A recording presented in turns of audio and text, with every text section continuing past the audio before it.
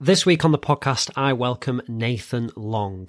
Nathan is a senior analyst at Hargreaves Lansdown, which is the UK's #1 investment platform for private and individual investors. They are trusted with more than £120 billion by over 1.6 million clients. So to have Nathan from Hargreaves Lansdown on the Wealth Journal podcast is an honour and is massive for the podcast. So huge thanks to Nathan taking the time to come on my show. I learned a huge amount from Nathan. He helped me think about some things in a different way, and it was great to talk to someone who, like me, wants to help make finance and investing a little bit easier to understand and hopefully encourages more people to not necessarily just invest, but think more about their finances and what options are available. As always, anything me and Nathan discuss on the podcast should not be considered financial advice. We are not here to make any recommendations, stock picks, or anything of that sort. The Wealth Journal is here for purely educational and entertainment purposes, and I encourage you to do your own research before making any investments. Now, with that out the way, let's get cracking.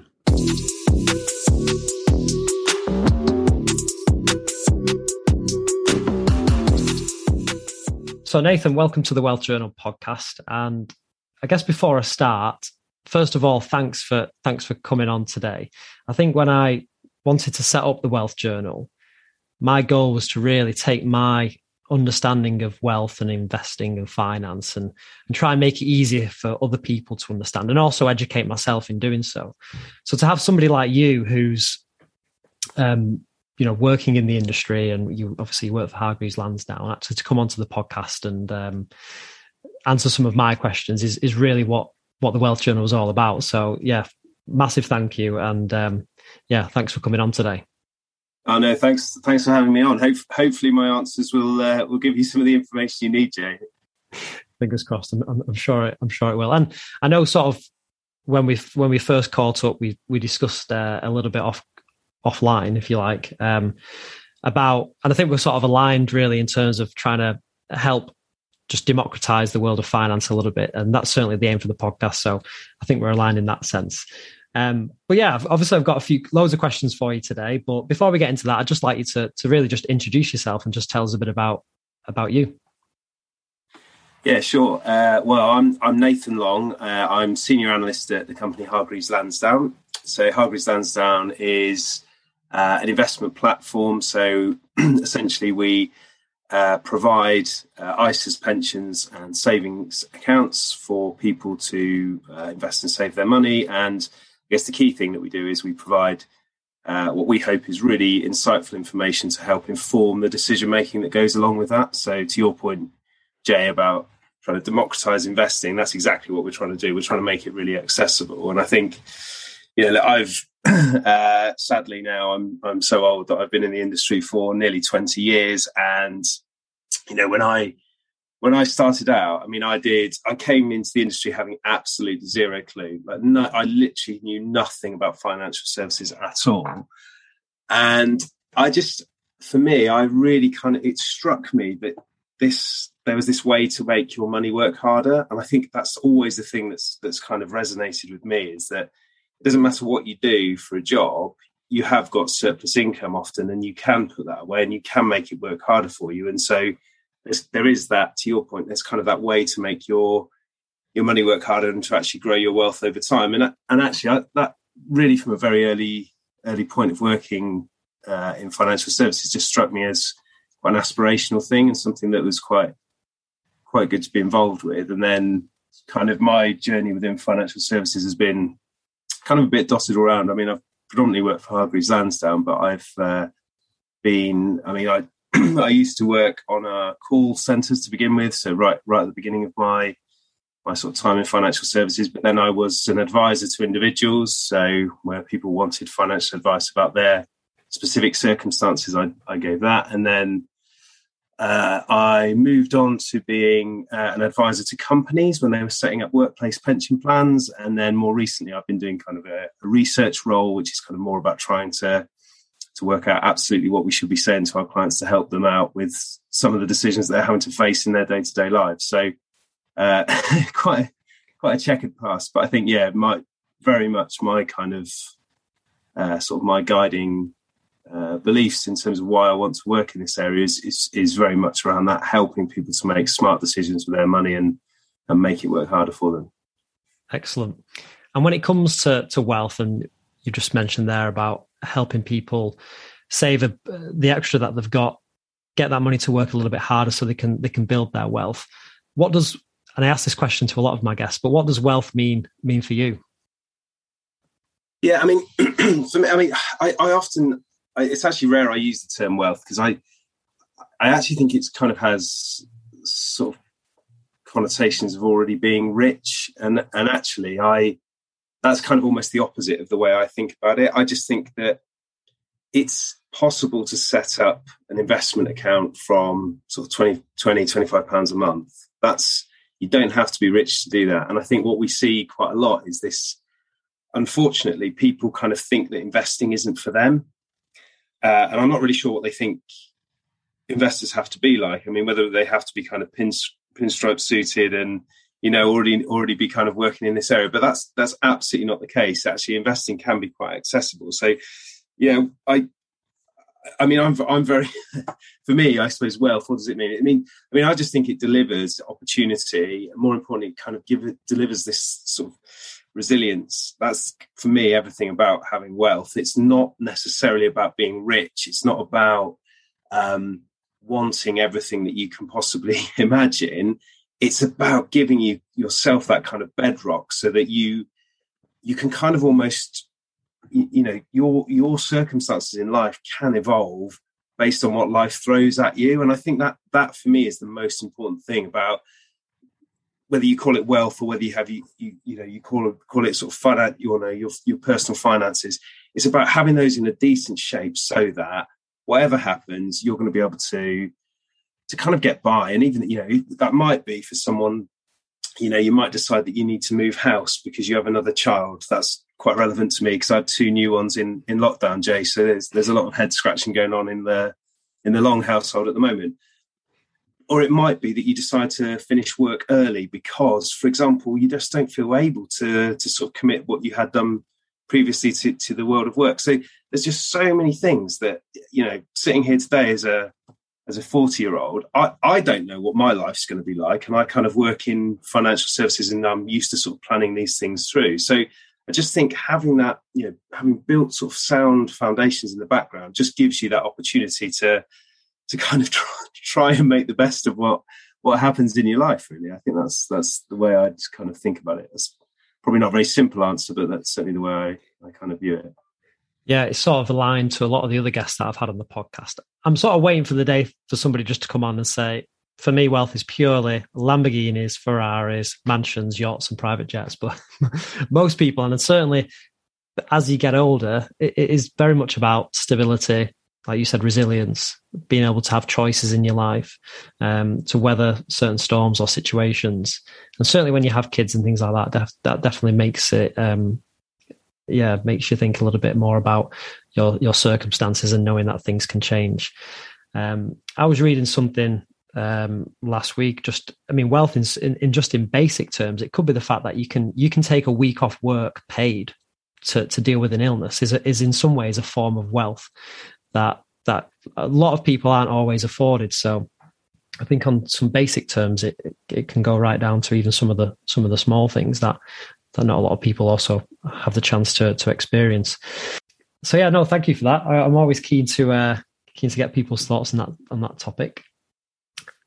On to resilience. I know we talked previously about the financial resilience work that you recently did. I think you released a report a couple of months back now, actually.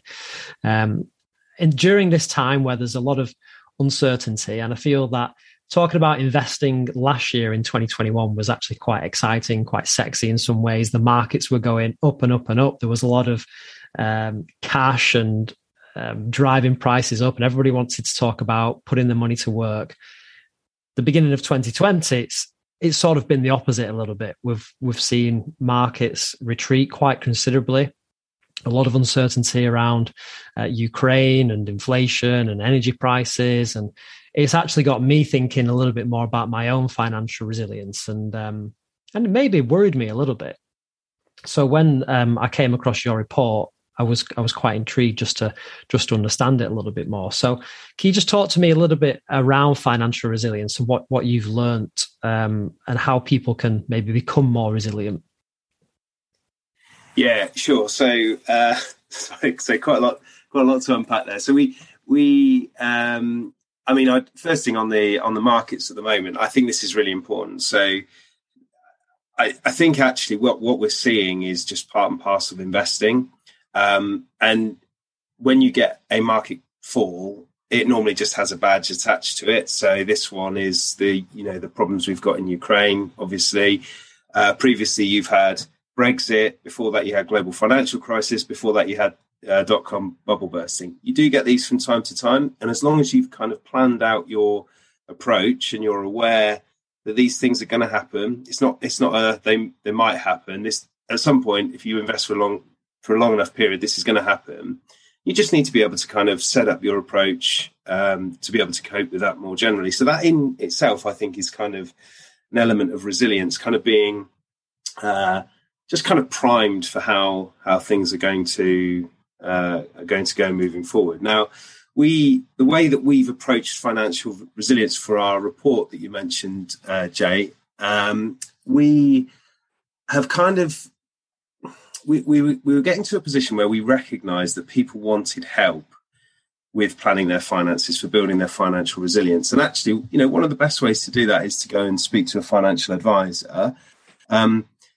The problem is, a financial advisor is a bit like a lawyer. They're very, very, very, very highly qualified, and they need to do an awful lot of work to make sure that their recommendation is perfect for you. So they're going to take all the information about you, not only your current financial situation, but where you might be in 5, 10, 15 years' time, and help to sort of model a financial plan that's going to be worth it for you. Now, whilst a lot of that will be very personalised if you're getting formal financial advice, not all of it is. So rather than pay what can be quite large fees to get financial advice, what we wanted to do was to kind of go, right, look, there are a few key core areas. If people focus on, they're going to be in a better place than if they hadn't engaged with financial planning in the first place. And so we kind of badged that under 5 key topics. So the first one is control your debt. Then we have protect your family, save for a rainy day, plan for later life, and invest to make more of your money. So that's the bits that we've been talking about already, the making your money work harder for you by investing rather than holding in cash. So we took those 5 topics, and what we wanted to kind of almost bring to life is some of the tips that our financial advisors would help a client with if they came and took and paid for that formal financial advice, and just said, actually, look, you can probably get your head around some of this stuff without needing a personalised plan, and we can just give you this information to help out. So, for example, with when it comes to saving for a rainy day, our steer would be have something like 3 to 6 months worth of your essential expenditure that you have for your household. Hold that in cash, because then if you lose your job, or if the boiler breaks down, you've got some money there, and there is that emergency fund to fall back on. And it's these kind of tips which actually it's easy to ignore, because people kind of want to solve the problem of, I'll invest a little bit more in this, that, or the other thing that's got interesting, or I'll put some money in my pension because everyone keeps telling me I'm not saving enough. But actually, it's these 5 kind of core buckets that you need to focus on, and making sure that you're resilient in each of those is really, really important for planning your overall finances.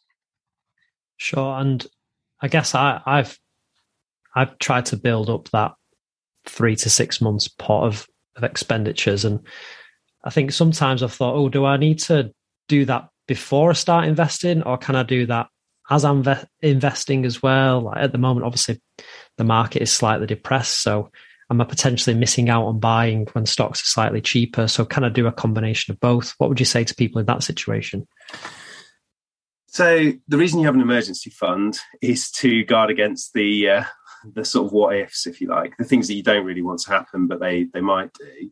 So I think as long as you're clear on the reason why you might invest, not necessarily before you save your emergency fund, but alongside, I think that's the main thing. So, I mean, take a very basic example. Let's say you had £200 a month excess after you've spent on everything you need to, and you've enjoyed yourself every month.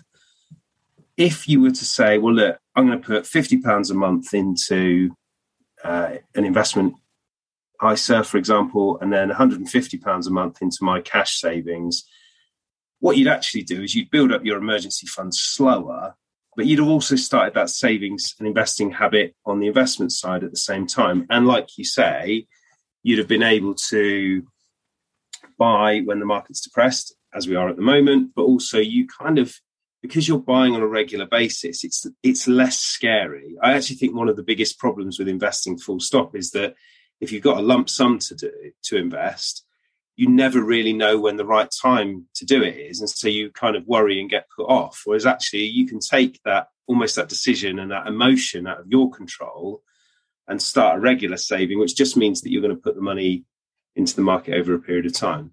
It's quite interesting, actually, because on that point, I was out cycling with one of my friends recently, actually, and he said he'd been saying to me a few times last year, he said, I'm definitely going to start investing.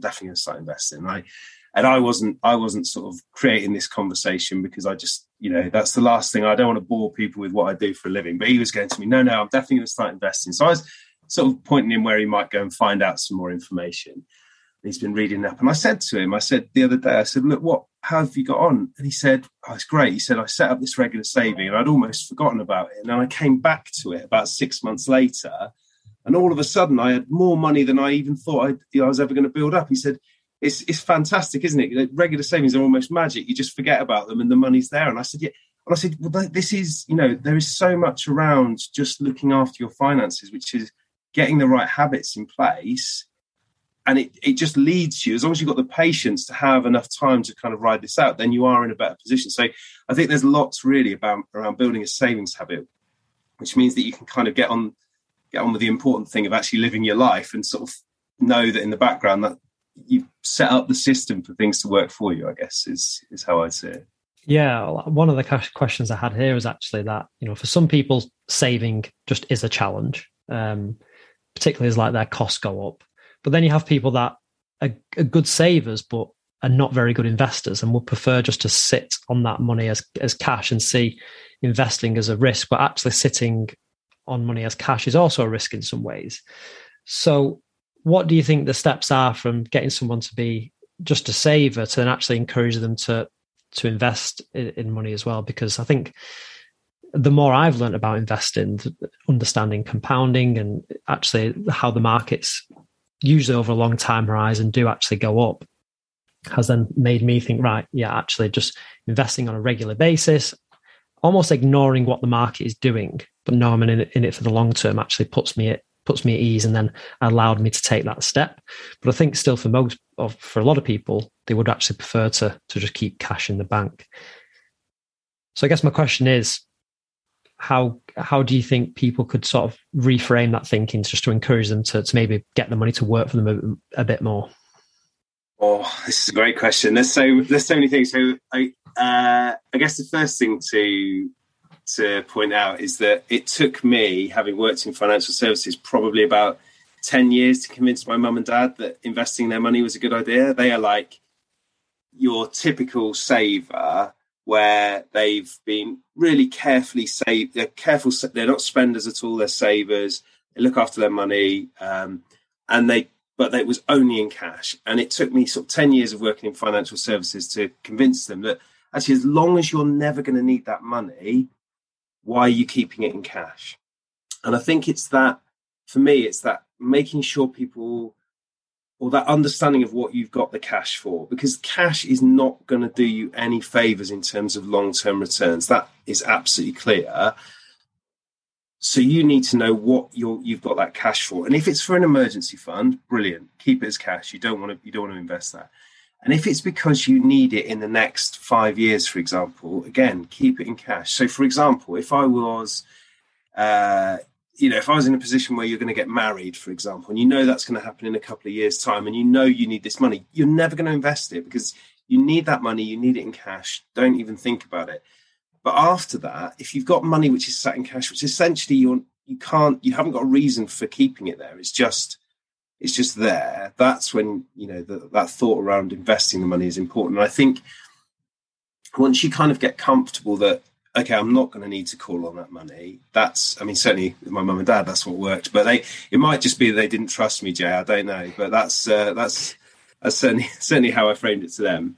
But I think also there's I think probably like a poor understanding of the return. So the point you said there, Jay, was, look, if you have a long enough time horizon, and that is the key, which is always missed, because in the media, you never hear FTSE 100 up 2% today. You hear FTSE 100 had its worst day in the market this year. Always a bad news story. So people who are kind of only partly tuned into this whole discussion, they assume that investing is gambling, and it's not. It's not gambling at all. It's just a case of, I need to have a long enough time horizon. As long as I've got that, then I've got the ability to invest, and I can be confident in the kind of returns that I'm going to get. What I can't do is go and dip that money in the market and expect to get it out in a week's time, in a month's time, and be okay, because the likelihood is you're probably not going to be okay, and you could end up having less than you guess. But I mean, before I came on to speak to you, I was sort of checking some of the past performance data, because I thought you might ask a question like this. And if 20 years ago I'd had £1,000 and put it in cash and just left it in the bank, I'd today have about £1,200. If I'd have put it in the global stock markets, and bear in mind, during that period of time, we've had quite a lot of global setbacks in terms of global financial crisis, dot-com bubble, Ukraine crisis. If I'd have invested in a global stock market fund instead, I'd have had £5,300. So there's a massive difference right there. And that's all about having long enough time period to invest your money. And I think these are, there's just some kind of key things that people probably don't realise, probably because they've not been investors, their parents before them haven't been investors. And so there's never that trickle-down knowledge that actually, as long as you've got time on your side, investing is for people like you. I think that's kind of the key message that probably the industry doesn't do a very good job of getting across a lot of the time. Yeah, and I think everyone's experience with money is slightly different, isn't it? Really, like you said, like some people's parents might have been actively investing, where others would have been maybe really risk averse, and that's potentially influenced people within that family. So yeah, it is quite a personal experience, but yeah, I think I sort of say to people, have a go online to an interest rate compound calculator and just start playing around with, like you've done there. Like what does £1,000 look like, maybe earning X percent over 5 years, 10 years, 20 years, or even look back at some of the historical market averages and just have a play with what that might look like on some of your savings. And doesn't take, I know it does take quite a few years, but once you get to them sort of end years, you can really see the money grow. And I guess that's the beauty of compounding. So when it comes to financial resilience, I was looking at a strategy called I think it's called the barbell strategy. I don't know if you've come across this, but I found it a couple of weeks ago. And it's similar to your report in the sense that I'm looking at basically like balancing out my personal finances, almost like a barbell that you lift in the gym. So on one side, I've maybe got my investments in pretty much stocks, whatever, but that's equally balanced on the other side with maybe my pension, which I consider more of a safe bet, an emergency fund, minimal debt, and therefore with that balance, it allows me to then sort of continue to invest in the stocks and things like that to help sort of grow my wealth. And when it comes to that stock side, and I don't know what your view on this, I found it quite tricky as an investor to actually pick individual stocks. So I've picked some good ones, but I've also equally picked some bad ones. And then when I look at actually the performance of my stock picks versus just general sort of index fund investing, I feel like actually I probably would have just been better putting my money in the indexes. I don't know if you've got any experience of that, and over your years in finance? Yeah, I think the key here is to to try and make sure that you do have some balance. I think that's probably the way you described it. I mean, what we were talking about there in terms of our approach, our 5 to Thrive approach, and having these different pillars of resilience where you can kind of be comfortable is that's really, really important. But there's also strategies where you'd try and build that balance within your investment. And I guess the other thing to flag is that the pension is, pensions are kind of, they're weird because they can be incredibly complicated around the edges, but actually they're in their simplest form, it's just a long-term investing vehicle. And so if you think of it, you can invest that in the same way that you can invest your ISA. Really, you're just trying to deliver the best returns. And actually what's quite interesting, and this is, I always find this quite interesting, how people do their mental accounting, because if you think about your pension, you actually bizarrely should probably take the most risk in your pension because you have such a long time period to when you actually need the money. Whereas if you, for example, within an ISA say, well, I'm going to invest this because I might need it in 10 years time, or you're putting it in your pension, you might not need it for 25, 30 years time, then it stands to reason that you put, higher risk investments within the pension. But a lot of people often don't do that because they want the comfort and the safety blanket with the pension, and their ISA they see more as not necessarily their play money, but the money where they can potentially afford to lose. And I think there's something around what do you mentally feel comfortable doing, which is quite interesting.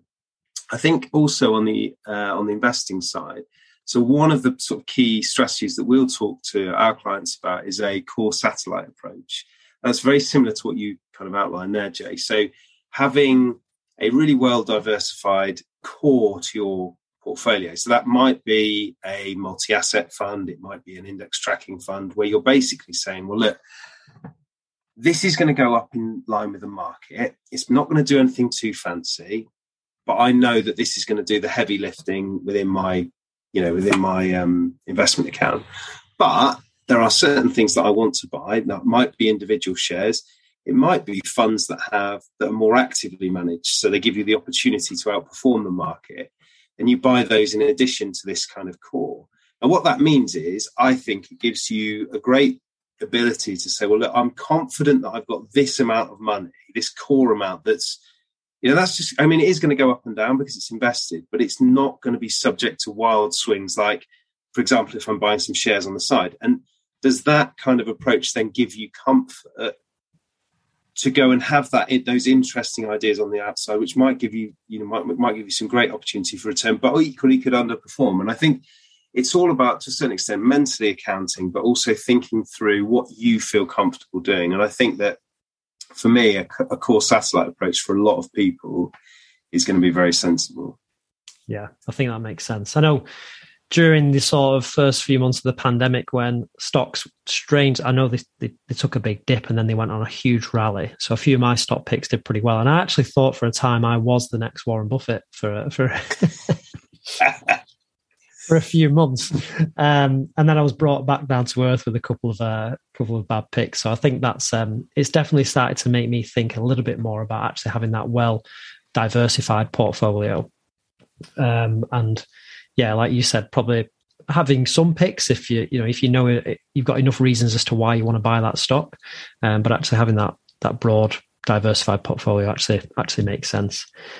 When it comes to sorry, go on. I was going to say I think there's a key difference as well between buying individual stocks and buying a fund that is more concentrated. So, for example, there are funds out there that might invest in technology companies, or they might be investing in China or India, or do you see what I mean? So you can almost buy things that if you have the strength of feeling around certain areas, you can get a manager to still manage that money for you. So you haven't got the really quite huge risk that comes with buying one stock that, the amount of money you put into there is completely dependent on not only how that company performs, but how the market perceives that company performs, versus still having diversification in a position where you think, well, actually, do you know what? I want to have some exposure here because I do believe in this from an investment perspective, but I just don't think I can pick the individual stocks myself. And that's equally a perfectly reasonable way to think through things, I think. And from a personal finance perspective, I'd imagine, most people that listen to this podcast potentially will have a pension. And my take on a pension really is that I've tried to just maximize my contributions to the point where my employer will maximize them as well.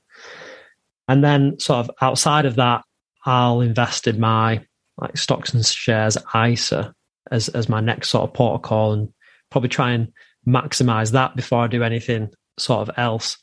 Is that a sensible strategy, do you think?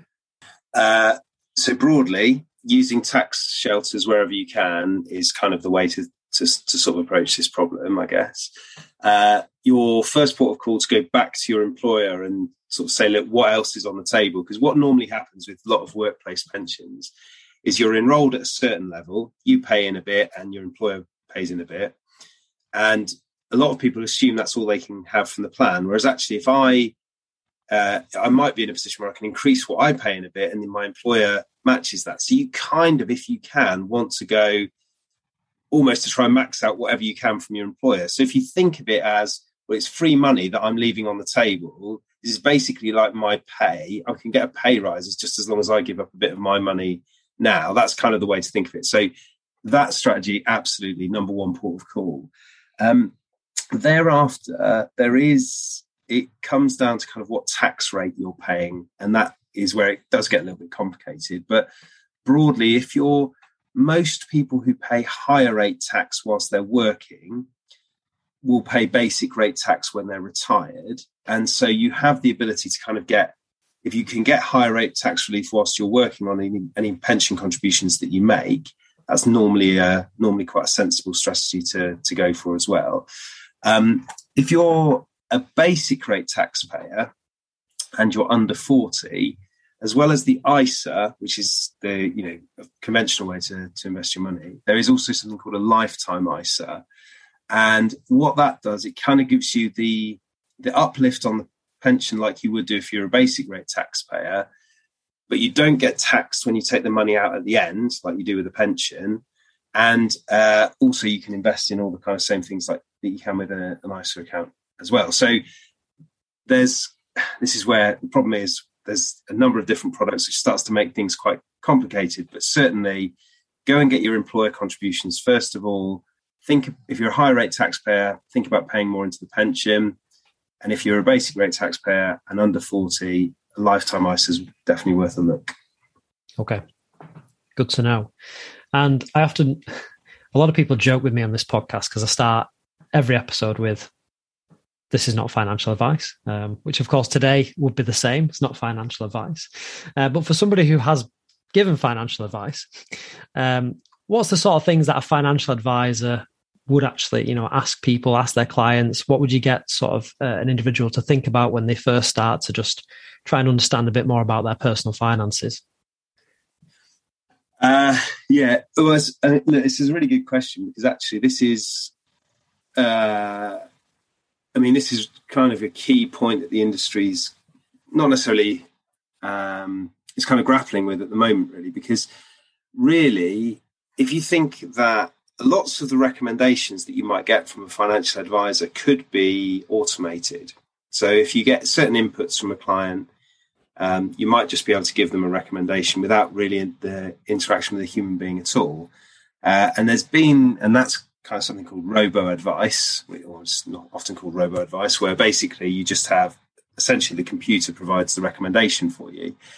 And we have seen some of those launch in the UK, but I have to say, to be fair, they haven't really been very successful. There doesn't really seem to be huge uptake in that. And I think the reason is, for me, the skill and the reason to get a financial advisor is they're going to help you uncover the things that you don't even know are likely to apply in your life. So if you think every financial advisor is going to be helping people with essentially how to build a plan to use their money, use their wealth for the things that they need in their lifetime, So what they're going to do is they're going to map out what you've got at the moment. They're going to help you understand what you're spending on at the moment, but also therefore what's left over. They're going to help you understand what your plans are for your house, for your work, for your family, and also for kind of your leisure time. So what do you like doing? Where do you like going on holiday? What do you want to spend your money on as well? That's kind of what an advisor is going to do.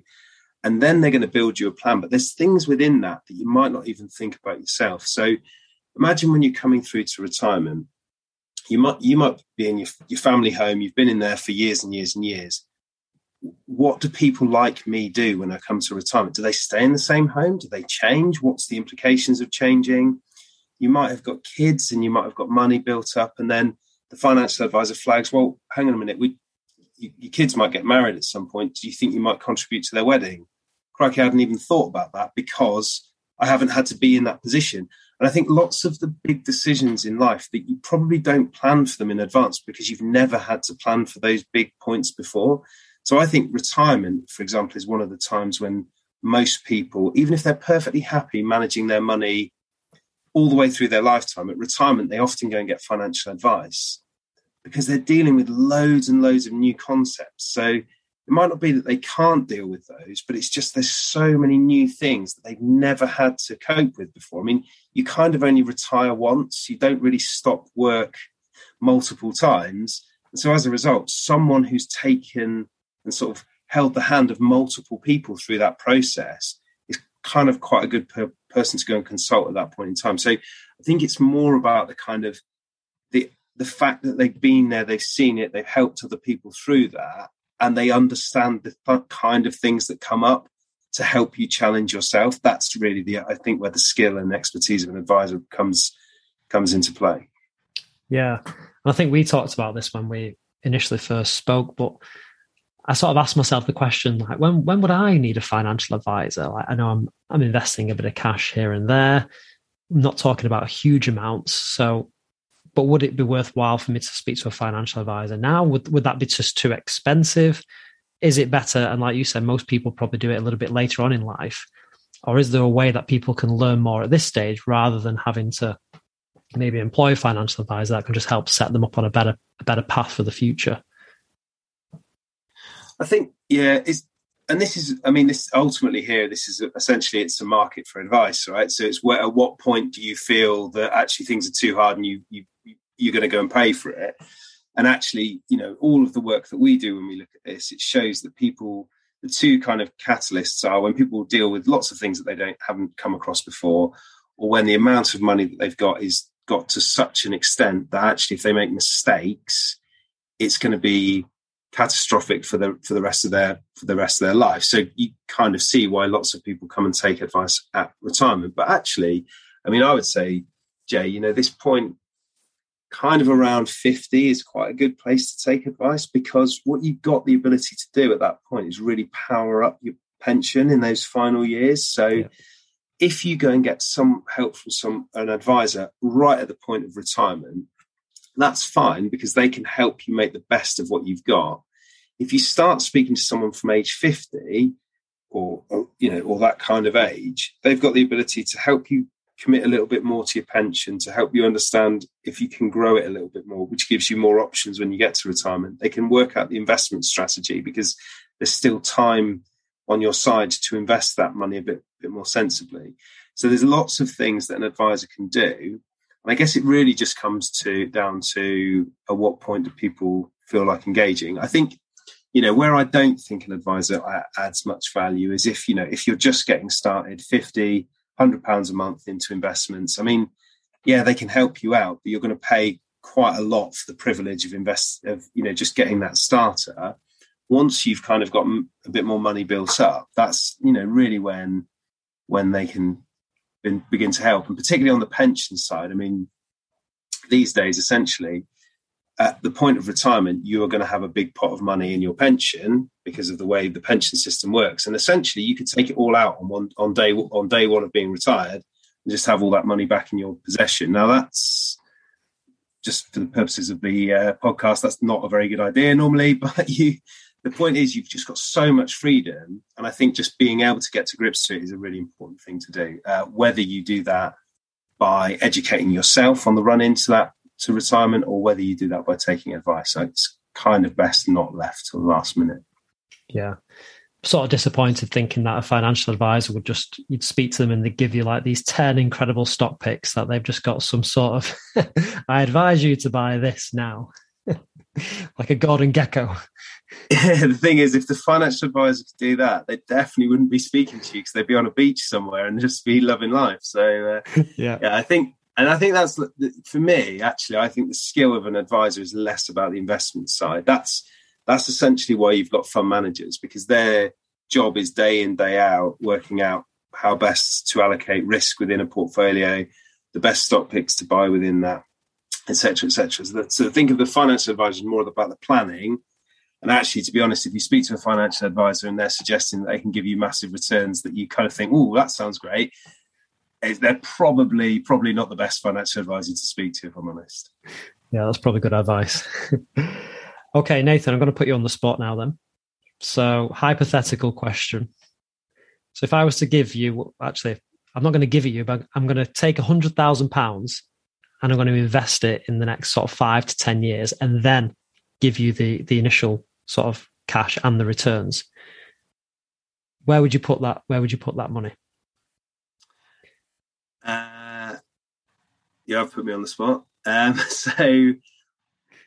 This is quite difficult because my natural position would be, well, actually, if you give me that money, I can put that into my tax shelters and plan it really efficiently. And I haven't got that opportunity.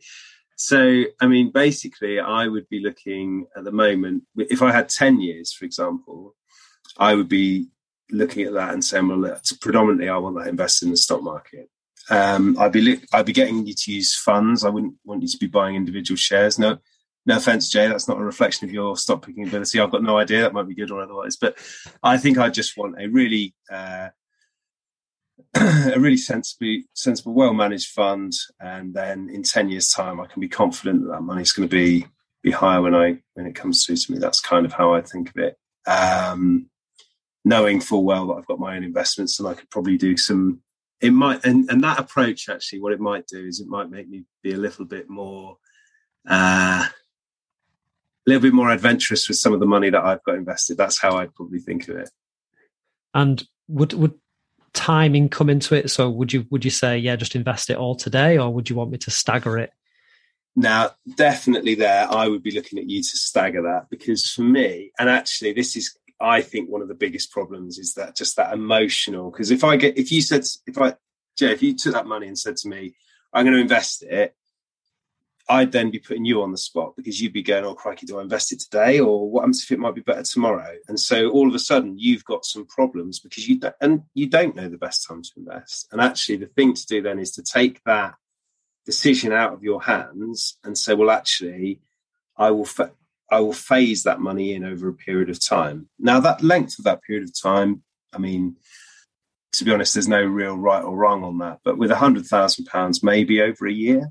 Because actually, if we think about where we are at the moment, we're in a position where we've seen a fairly significant drop in the market to begin with because of Ukraine.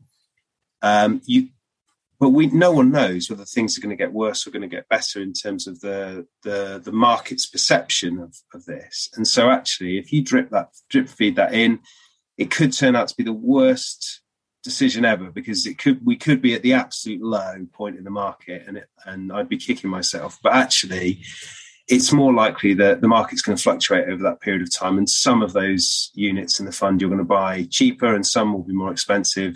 But over that period of time, you've taken away some of that uncertainty, taken away some of that emotional nervousness about dropping it all into the market in one day. Brilliant. Just another question then, in terms of resources and things that people can sort of, go away and read and learn a little bit more to just help encourage them on their own investment journey. Is there any areas that you'd advise them to go and look? Is there any sort of things on the Hargreaves Lansdown website that you'd recommend, or certain people to follow either on social media or whatever that you think could be useful? So, look, I mean, from our perspective, from Hargreaves Lansdown, a lot of the topics we've talked about today, we have the information there to work through. So the information, the 5 to Thrive that that I talked about earlier, that's on our website, and I'm happy to share, so you can pop it in the show notes, Jay, if that's a possibility, so we can do that.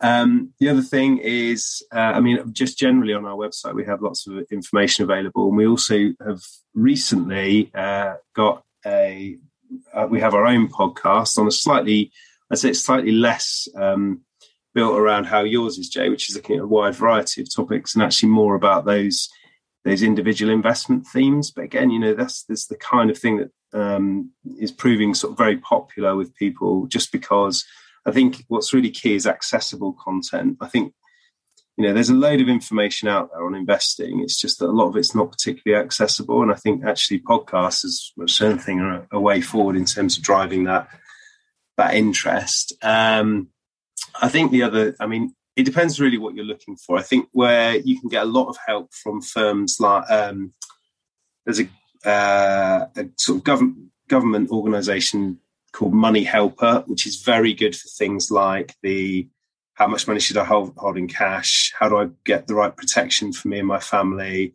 How do I manage my debt? Those kind of things. Loads of information there, which is very, very, very helpful.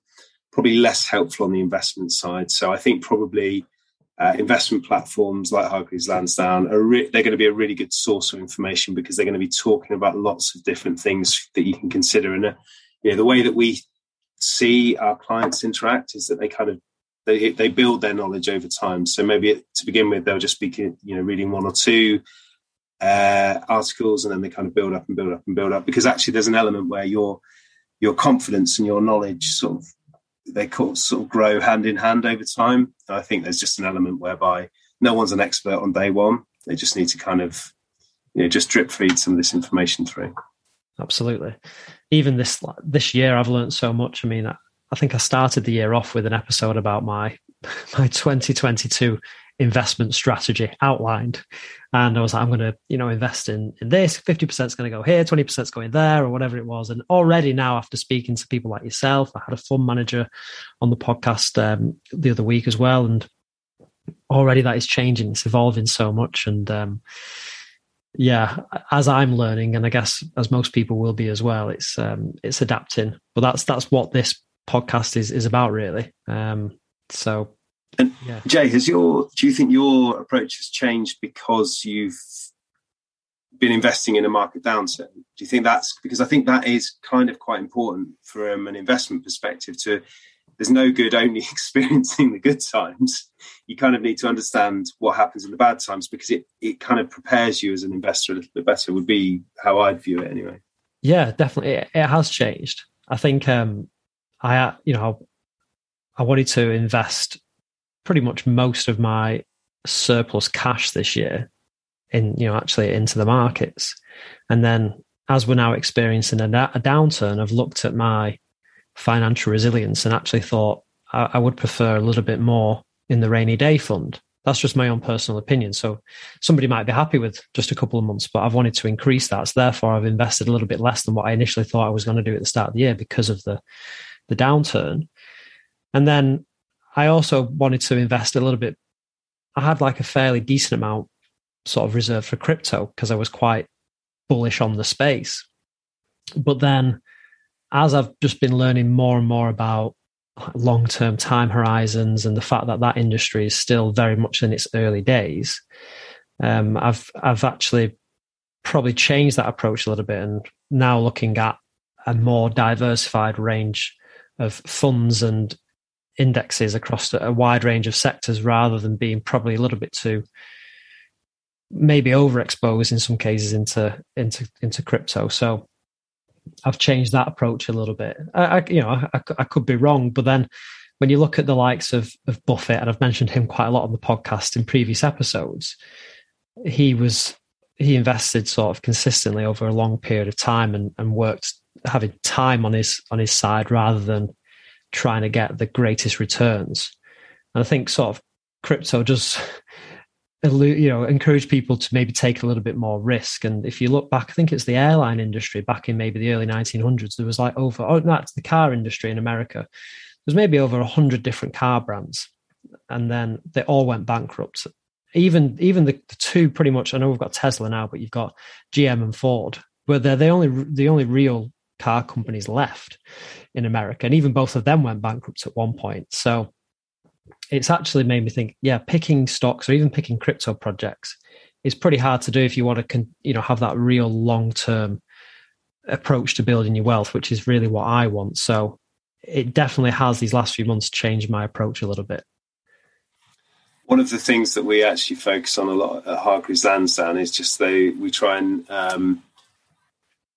what we found is kind of very detrimental is if people are too high risk or they lack diversification. And so that's where we're trying to provide content to help people. Because, and again, there's an element here whereby if you're really high risk and you know exactly what you're going into, that's absolutely fine. So it's kind of more about making sure that what you've got is what you actually want it to be. And I think, that's, if someone wants to go and buy something that's really high risk, an individual stock or,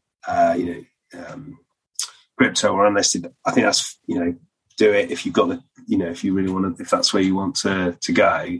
But just be mindful that should be a part of a diversified portfolio, and the rest, and a small part as well, the rest, really needs to be quite, well diversified, sensibly managed. And I think, then if you're sort of investing on the edges with some really high risk stuff like crypto assets or like any unlisted investments, those kind of things, then there's not much. I guess the way to think of it is there's not as much that can go wrong. Mm-hmm. If someone lost 10% of their wealth at the point in retirement because it was all invested in, a single quite speculative investment, okay, it's going to be pretty unpleasant, but it's not as bad as losing all your money at that point in time. And I think it's just the level to which you expose yourself is probably is quite an important decision when investing, I think. Yeah, absolutely. Well, Nathan, thanks again for your time today. It's been it's been a pleasure to have you on the podcast and sharing some of your experience and wisdom. How can people sort of follow you? Are you on Twitter or anything they could sort of follow you on there? Yeah, I'm on @LongPensions on Twitter, which shows that I used to spend far too much of my time looking at the pensions in the UK, but that's my Twitter handle. But again, if you're looking to follow Hargreaves Lansdown, it's @HL Invest on Twitter, and you can follow there. And there's plenty of information that we make available there and put out on social channels, which should be of interest to your listeners. Brilliant. Well, thanks again for your time. Thanks for having me. There we go, Nathan Long. As always, it's great to have a guest on the podcast. I think it really accelerates my learning and hopefully helps accelerate the learnings of you, the listener of the Wealth Journal. So massive thank you to Nathan.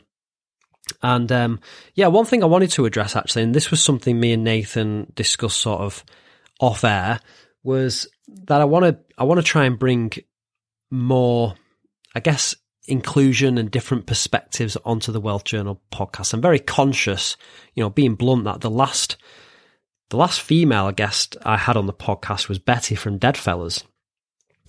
So this isn't for, me not trying. I'm trying to get more guests, just more perspectives, more points of view onto the podcast. Because one thing I've learned as I've been learning more about wealth, and this is part of the reason why I think I'm not in a position to give financial advice, nor even is a financial advisor in a position to give broad financial advice on a podcast or on a platform like a podcast. It's because financial advice is very personal. Everyone's experience and situation is completely unique to them. And I think something that I might say might resonate with, certain people, but maybe not resonate with other people. And same with my guests. Something that they might say, I might think, yeah, that's brilliant. And other things maybe isn't for me, which is fine. So I want to, with this Wealth Journal podcast, I want to try and bring on more perspectives, people with different backgrounds, people with different upbringings, people of course, different genders. So that's something I'm very aware of, very conscious of, and something I'm trying to address. So if you're listening to this and you've got a story to tell, then of course, get in touch. I'd be keen to hear from you. And hopefully the next few weeks, I'll be able to bring on different perspectives going forward. But that's something I'm very aware of. And I did want to address that because it's certainly not for trying. So yeah, hopefully that'll help. And I guess in some ways, unfortunately, finance is a little bit like that. It's very male dominated. Crypto's the same. I've been learning a lot about that industry as well. I think 95% of people involved in the crypto space are male. So it's something that I'd like to address. You know, I'm a father of a daughter. I want her to be engaged with sort of money and understand that as she grows up. So yeah, something that I want to try and improve just for the industry in general, but I can't really control all that. But what I can do is try and do that through my podcast. So yeah, there's a commitment from me to keep trying. As always, thanks for listening. It's been another great week for the Wealth Journal. Let me know what you think of this episode. Send me some feedback. If you can share it, if you can follow, subscribe, that really helps the podcast grow. And I look forward to speaking with you again next week. Take care.